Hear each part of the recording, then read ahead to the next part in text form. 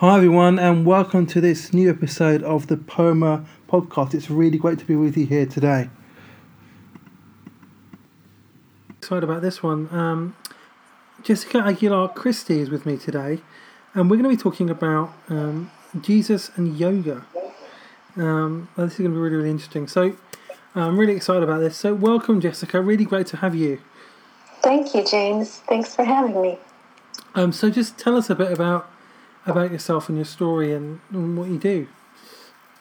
So I'm a yoga teacher. I was trained in 2008 by a gentleman named Johnny Kest, but my story kind of goes back far into my past. As a young person, as a child, we were subjected to these things called President's Physical Fitness Tests in grade school.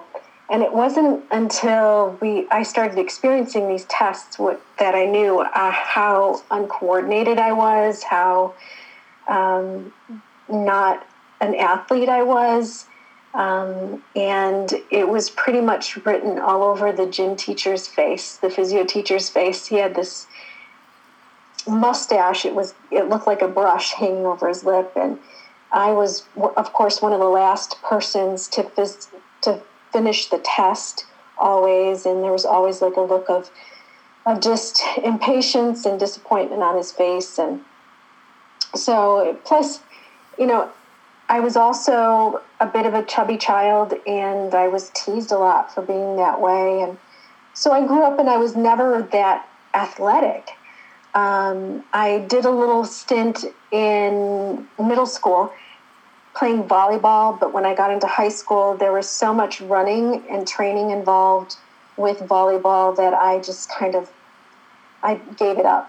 So I did some working out with girlfriends in college, but that was more or less to spend time with them and to hang out with them. And then finally, when I got into my mid-30s, something needed to happen where I got more physically active in my life, and I chose the least offensive animal of all, and I chose yoga.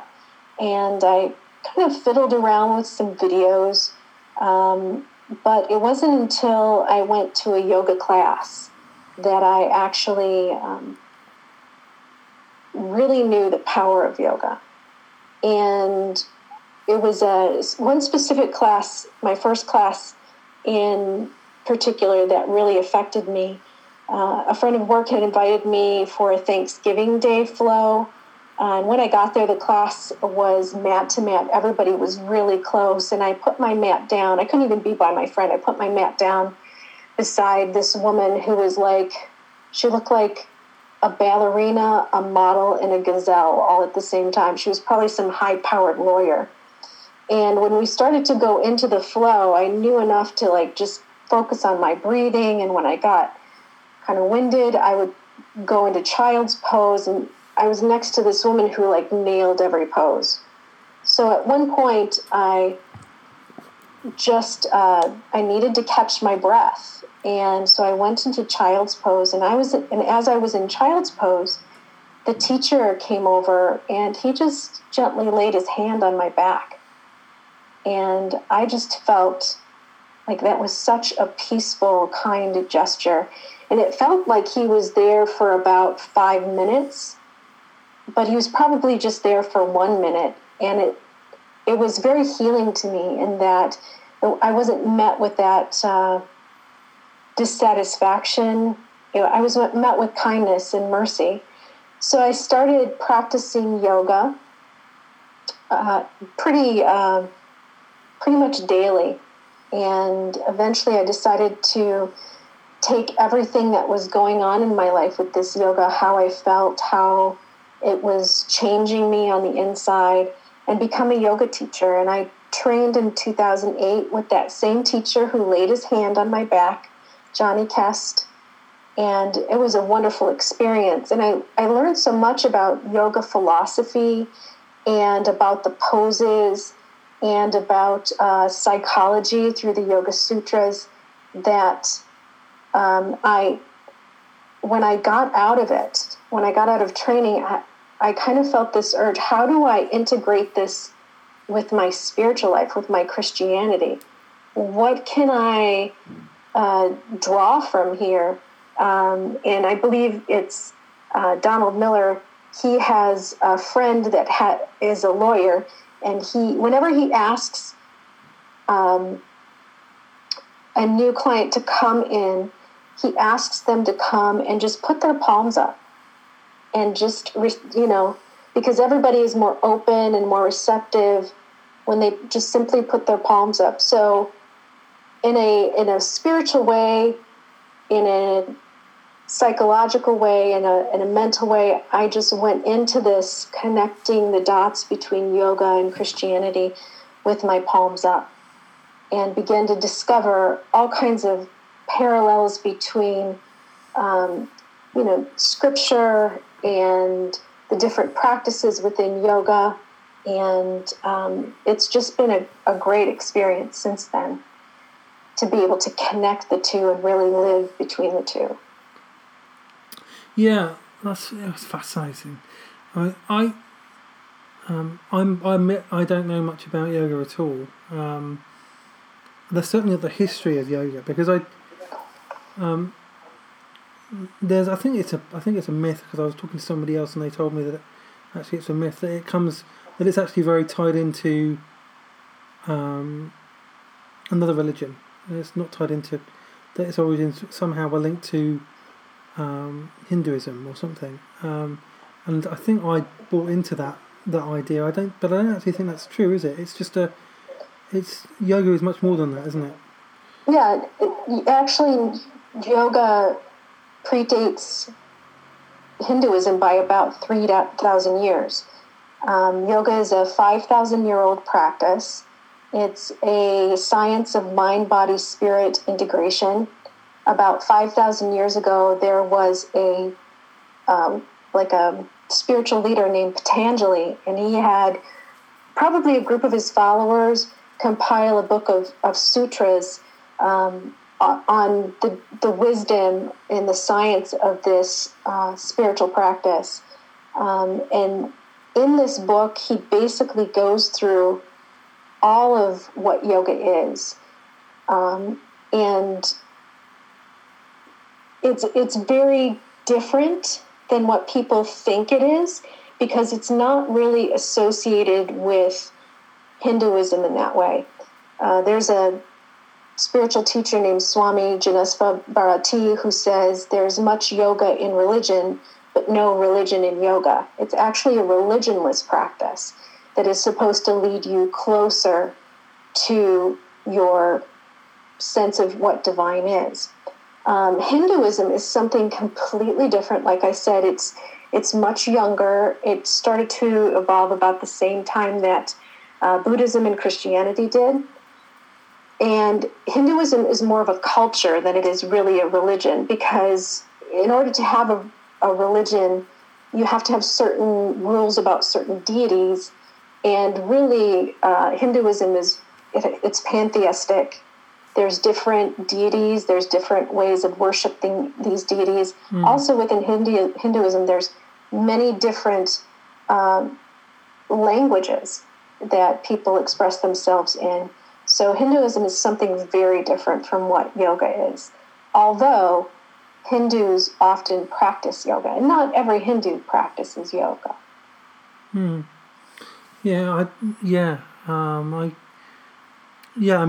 I say, I'm still learning about yoga and about its history. Somebody said to me that I think Hindus are kind of tried to almost like siphon off yoga as its own kind of a few decades ago, and so it's got somehow linked with Hinduism in the last few decades. But actually, that as you say, there's no that yoga was around long before Hinduism was. So what does yoga do to the body physically? What is it? What's the intention of it, and what's the effect of it? Well, the word yoga means union of opposites. Yo meaning yoke, or bind, and ga, meaning opposite. So it's all about integrating the less integrated parts of yourself. It's, the process of becoming more integrated where we are less integrated. And it's a science that involves psychology and philosophy, with the subject being spirituality. And it does this through something called yoga chikitsa, which is also known as yoga therapy. And yoga therapy is a cleansing and toning of the mind, body, and senses to clear energy pathways to deliver more energy. And when yoga was developed 5,000 or so years ago, it was actually developed to help young monks to pray and meditate longer. So essentially it was a way of getting their wiggles out so that they could be better monks. And it's used as a spiritual formation, and it's just not particular to Hinduism. I know Buddhists and Jews and different types of people that use this as a type of spiritual formation for themselves. Yeah, it's fascinating. So actually, obviously, yoga predates Christianity. I mean, you can call me naive here for asking this, but would it have been a practice that Jesus or his disciples would have been practicing, or Jews would have been practicing at the time of, at the time of the Bible, the New Testament, or not? I mean, it's not something that would have been practiced within Jewish culture. It's more or less an Asian practice, an East Asian practice. Yeah, it actually came from Tibet. It was developed in Tibet and came out of Tibet. It's kind of interesting because you think of Buddhism possibly coming from Tibet, and Buddhism actually came from India. The Buddha was Indian, and he was part of that. But just some history on that. But people would have been practicing yoga at the time that Jesus was around, but it's likely that they didn't cross paths. No, I just wondered because of the time. Yoga had been around for 3,000 years probably by then. So. But what's interesting is Thomas, the doubter, the one who put his finger into Jesus' hole in his hand, he actually went on his own ministry to India and ended up in India. So there have been monasteries in India, people practicing Christianity in India since the time of Christ. And it's quite possible that a lot of those people experienced yoga, practiced yoga. And there are many different types of yoga too. I won't go into that at the moment, but I know that I have a friend who has a priest friend who's Indian and practiced yoga in seminary because it did exactly that. It helped the young priests to pray and meditate longer, helped them get their wiggles out, helped also with deal with their own the sublimation of their sexuality as well. So, yeah. Interesting. So, what impact has yoga had on your own faith, your own relationship with Jesus, your own spirituality? How has it impacted that and deepened it? Wow. Women have such a complicated relationship with their bodies, and I have a complicated relationship with mine. Yoga has taught me that no matter how I feel about my body, it's an important part of my spirituality and the story of my ongoing wholeness. And the feedback that I receive from my body, and it informs my mind and spirit and helps me to embody Christ even more. And there's all kinds of things that I've learned from the practice that help me to integrate my body into my spirituality more. For example, the body as brain. You have brain tissue in different parts of your body, and you also hold memories in your tissues. If you think about it, you have scars or injuries, past injuries, that where you can feel that holding on to. And there's a concept that Peter Rollins actually talks about in his book, The Idolatry of God, where it's actually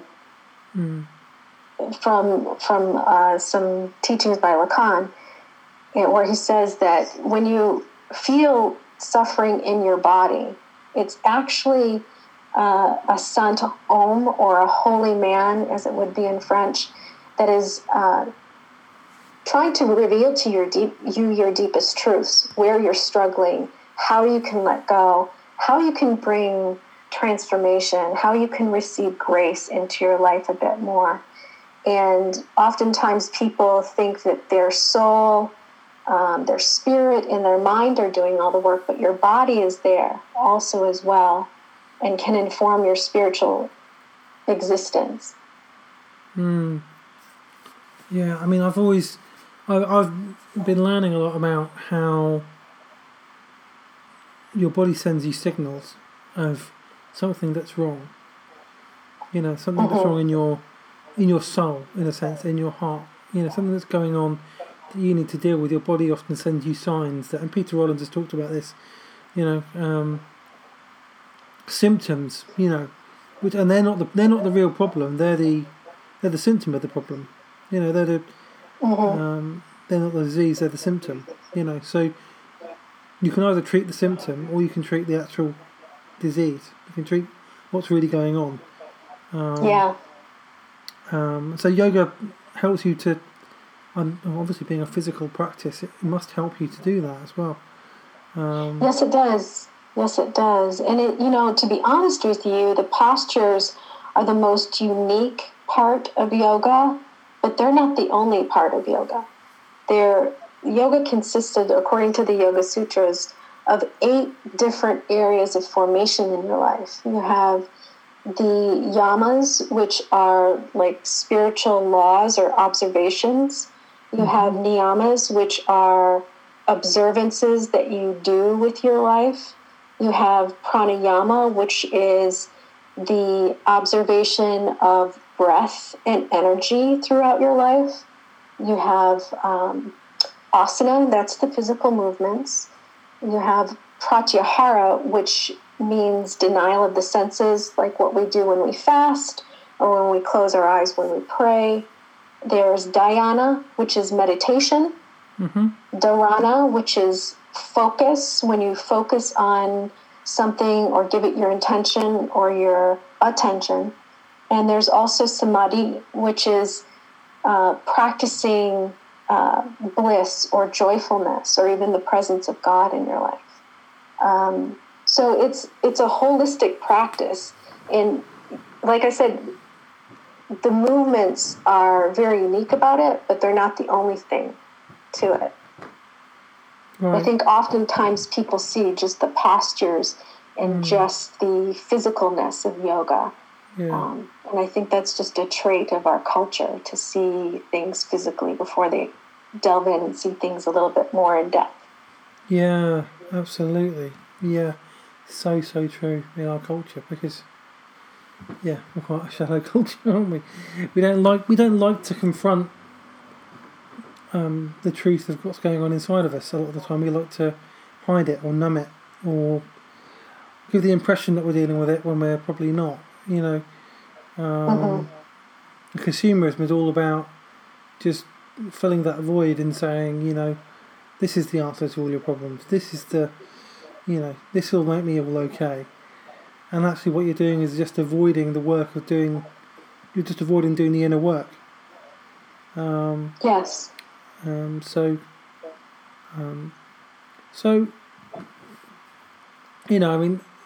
there's probably a lot of people who are listening who would be thinking about starting up yoga, thinking about practicing yoga, getting into yoga. How would you recommend somebody do that, especially somebody who wants to do it from the perspective that you're doing it, which is the perspective of Jesus, Christianity.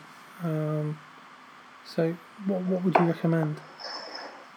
Well, what I would convey first and foremost, and this is something that my teacher taught me, is the concept of breath, the concept of prana, the concept of spirit. They are one and the same.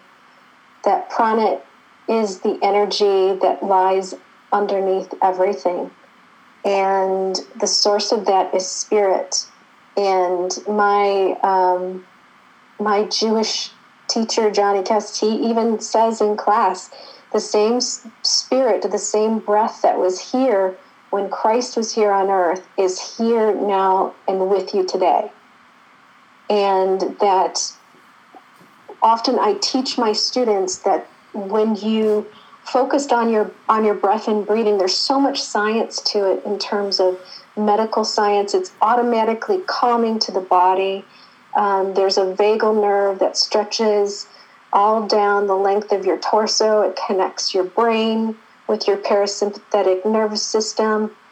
And it's very soothing to the body, but also when you start to bring a breath practice into your life and really focus on that breath practice, you are bringing the Holy Spirit deeper into your life, into those dark areas in your body where you've held onto fear, frustration, injury, psychological situations. You are bringing the Holy Spirit into that, and the Holy Spirit is that holy man that can reveal to you from your symptoms, from your deepest truth, and you can receive healing from past trauma, past injuries. The Holy Spirit is like a secret surgeon that goes in and takes care of things under the surface. And that's the first and foremost thing to remember when you begin a yoga practice. It's beginning a relationship, a deepening relationship with the Holy Spirit. That's the first thing I would say. The second thing is to take it gentle and slow. Look for some classes that are around you to really get into it. You need to experience what it is in a communal environment. It's hard to practice on your own. It's hard to be on your own. And even if you're just curious about it and want to do a video with a friend in your living room, it's all about that communal thing that happens when you get together. We don't heal in isolation. We heal in community. And it's best to do that with other people. So I would suggest to either partner up or get into a class. And if you're really interested in what this means to your faith, there's a book by a priest named Father Thomas Ryan called Prayer of the Heart. That's really good. Prayer of the Heart and Body, I think, is the title. That's really good. It really helps to clarify and connect, and it's from somebody who's really been there and really studied what yoga is and how it can affect you. And it also gives sample practices in the back of the book.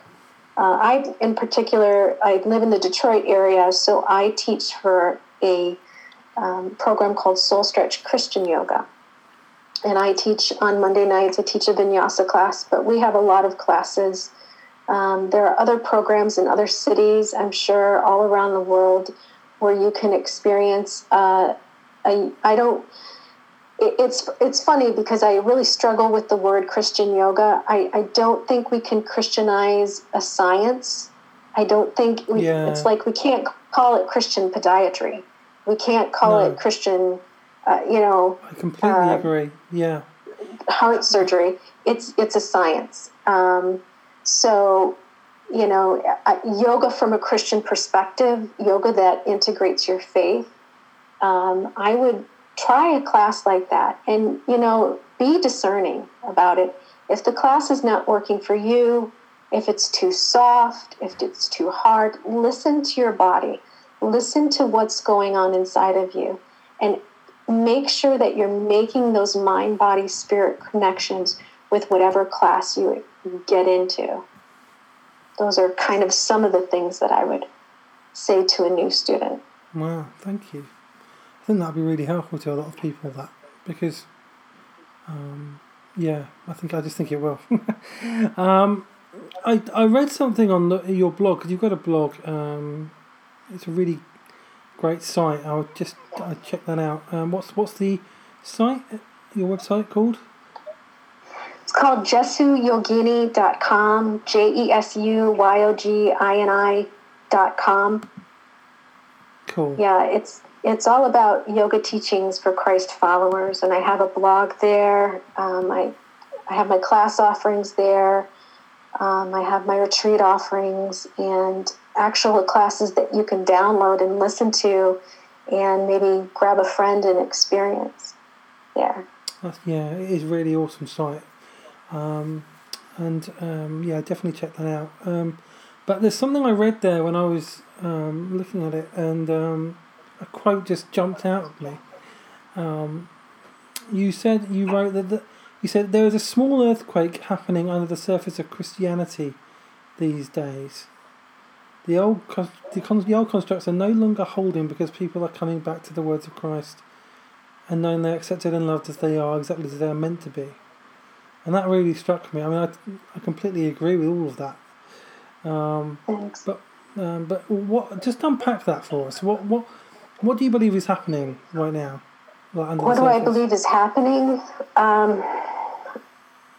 I think what is happening is that if we dial this back about a couple of centuries, Christianity, there's a separation in Christianity. There's the cataphatic and the apophatic.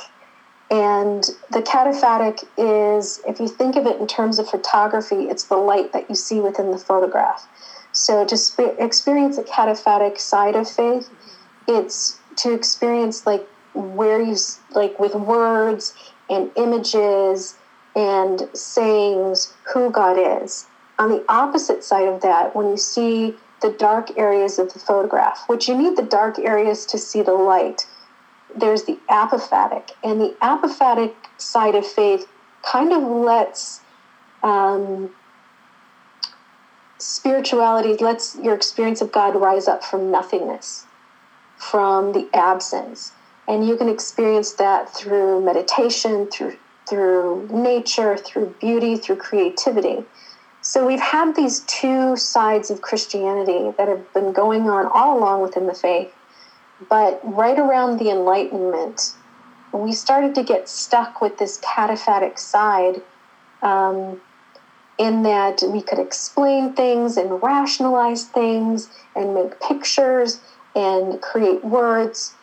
It influenced the faith. It influenced Christianity to the point where I think right around the beginning of the 19th century, we just were kind of, the apophatic started to fade away, and we were just kind of stuck with this cataphatic side of things. People thought, practices that involved this apophatic side were old, were antiquated, and they left a lot of them behind. And we were also experiencing a world war at the time. So people were crying out. They were using their words to address God. And then that was over. And then we got stuck in another world war where people were addressing God and things like that. But, just like with quantum physics, for every action, there's an equal and opposite reaction. At the same time, Christianity was kind of getting stuck in this cataphatic side. These apophatic things were bubbling up. For example, that's about the time when mysticism and yoga and some of these New Age practices began to fill in this empty space that we had, where we had left apophatic traditions behind. And even to the point, I would go as far as part of this being like modernism, our experience of art during the middle of the century. was basically abstract. It came from nothingness. And it really wasn't to explain something creative beyond what was behind it. So throughout the 20th century, we just kind of continue to be stuck in this cataphatic way. But now people, I think they're awakening to this need to be apophatic. And I think this leniency towards practicing yoga is part of that. Practicing wisdom traditions, going back to the way things were and seeing within them the mysticism is part of us beginning to integrate. Like I talked about earlier, the less integrated parts of ourselves. It's not that everything is great or bad about the cataphatic side of things. It's that we need to have balance between the two.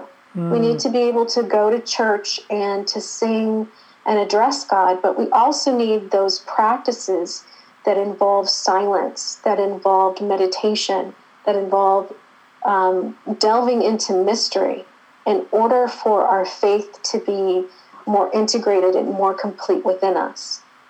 I forgot what your original question was, but that's kind of where I see a lot of this penchant for practices like yoga coming from. Yeah, and it's interesting they call them New Age practices, isn't it? Because I mean, yoga is older than Christianity. You know, and yoga is called a New Age practice, and it's that's just very ironic.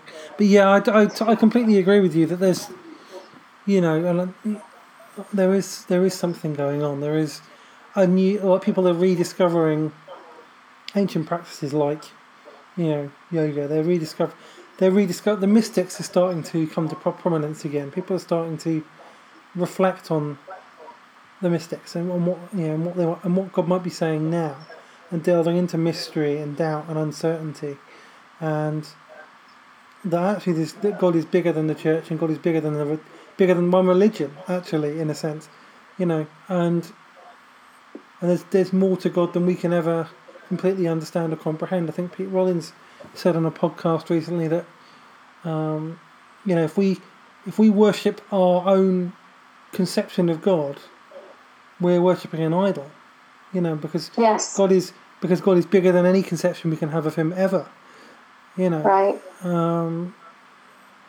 And that's a really, you know, so it does involve a lot of deep thinking and a lot of reflection, and being at a certain level of consciousness in one sense.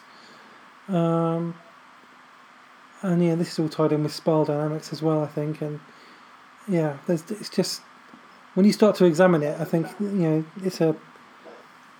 it'll just explode. You know, there's loads and loads of things, there's loads of stuff there, and you know, you probably not enough. There's probably too much for one person to just deal with on their own. But what I like is that there seems to be a conversation going on between a lot of different people who are coming at the same thing from a lot of different perspectives. And it's all about mystery and something bigger than ourselves and God leading us forward. Yes, I agree completely.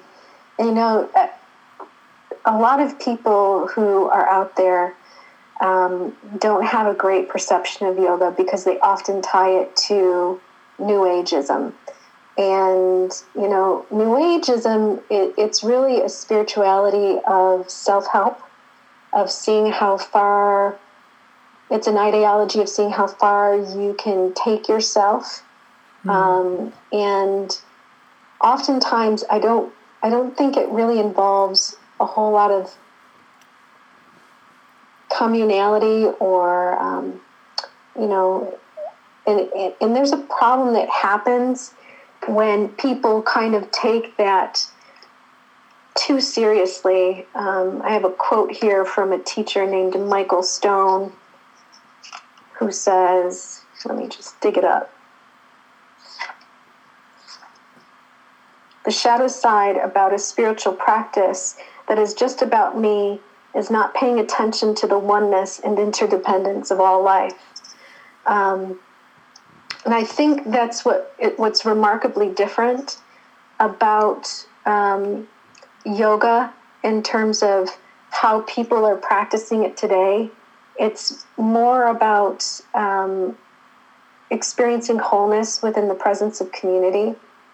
And it's all about coming together with a central purpose of experiencing that wholeness, at least from the community that I'm in. I'm not familiar with a whole lot of other communities, but in Detroit we have a huge yoga community, to the point where we have our own yoga festivals. And it's a different way to experience a spiritual formation that takes you deeper into mystery. That's what I believe. Yeah. Wow. Wow. This is brilliant. So, I just in terms of just your, I'm interested. Are you part of a church community? Yes, I am a card-carrying Presbyterian. I'm a member of Jefferson Avenue Presbyterian Church. I'm a deacon there. Right. And I've been there for about 10 years or so. And we are active in ministry in the city of Detroit. I also teach yoga there on Saturday mornings during what I would call the school year, between September and May. Yeah. So I've been doing that for about 8 years now. So I'm an active part of that church. That really is. Yeah. Wow. So much is going around in my head.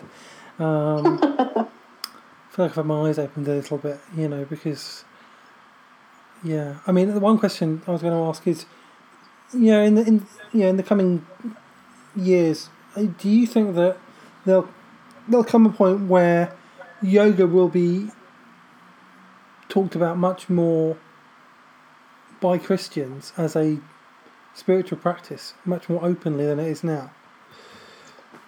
I think it's already happening. I think compared to when I first took yoga training 8 years ago, there's so much more out there. There's so many more podcasts, websites, teacher training programs than ever before that integrate yoga with faith. And I think that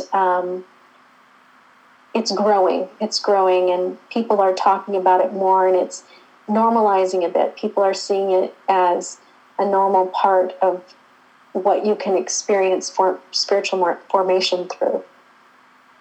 That's awesome. I hope it does. I really do. I've been thinking about this for a while, and whether I should try doing this, or how I could do this, or whether this would be a good idea or not. And I'm sure there's other people out there who've got the same questions, and definitely learned a lot today. I think we're only scratching the surface, really, of what's there. Yeah, if there are people out there with questions, I'm on Twitter, I'm on Facebook, I'm on Instagram. My handle is Jesu Yogini, JESUYOGNI. And feel free to reach out to me on any of those platforms. I would love to talk to you and help you to integrate this practice with your faith a bit more. Awesome. That is awesome. Well, thank you so much for coming on today, Jessica. It's been so good talking to you, and learned so much.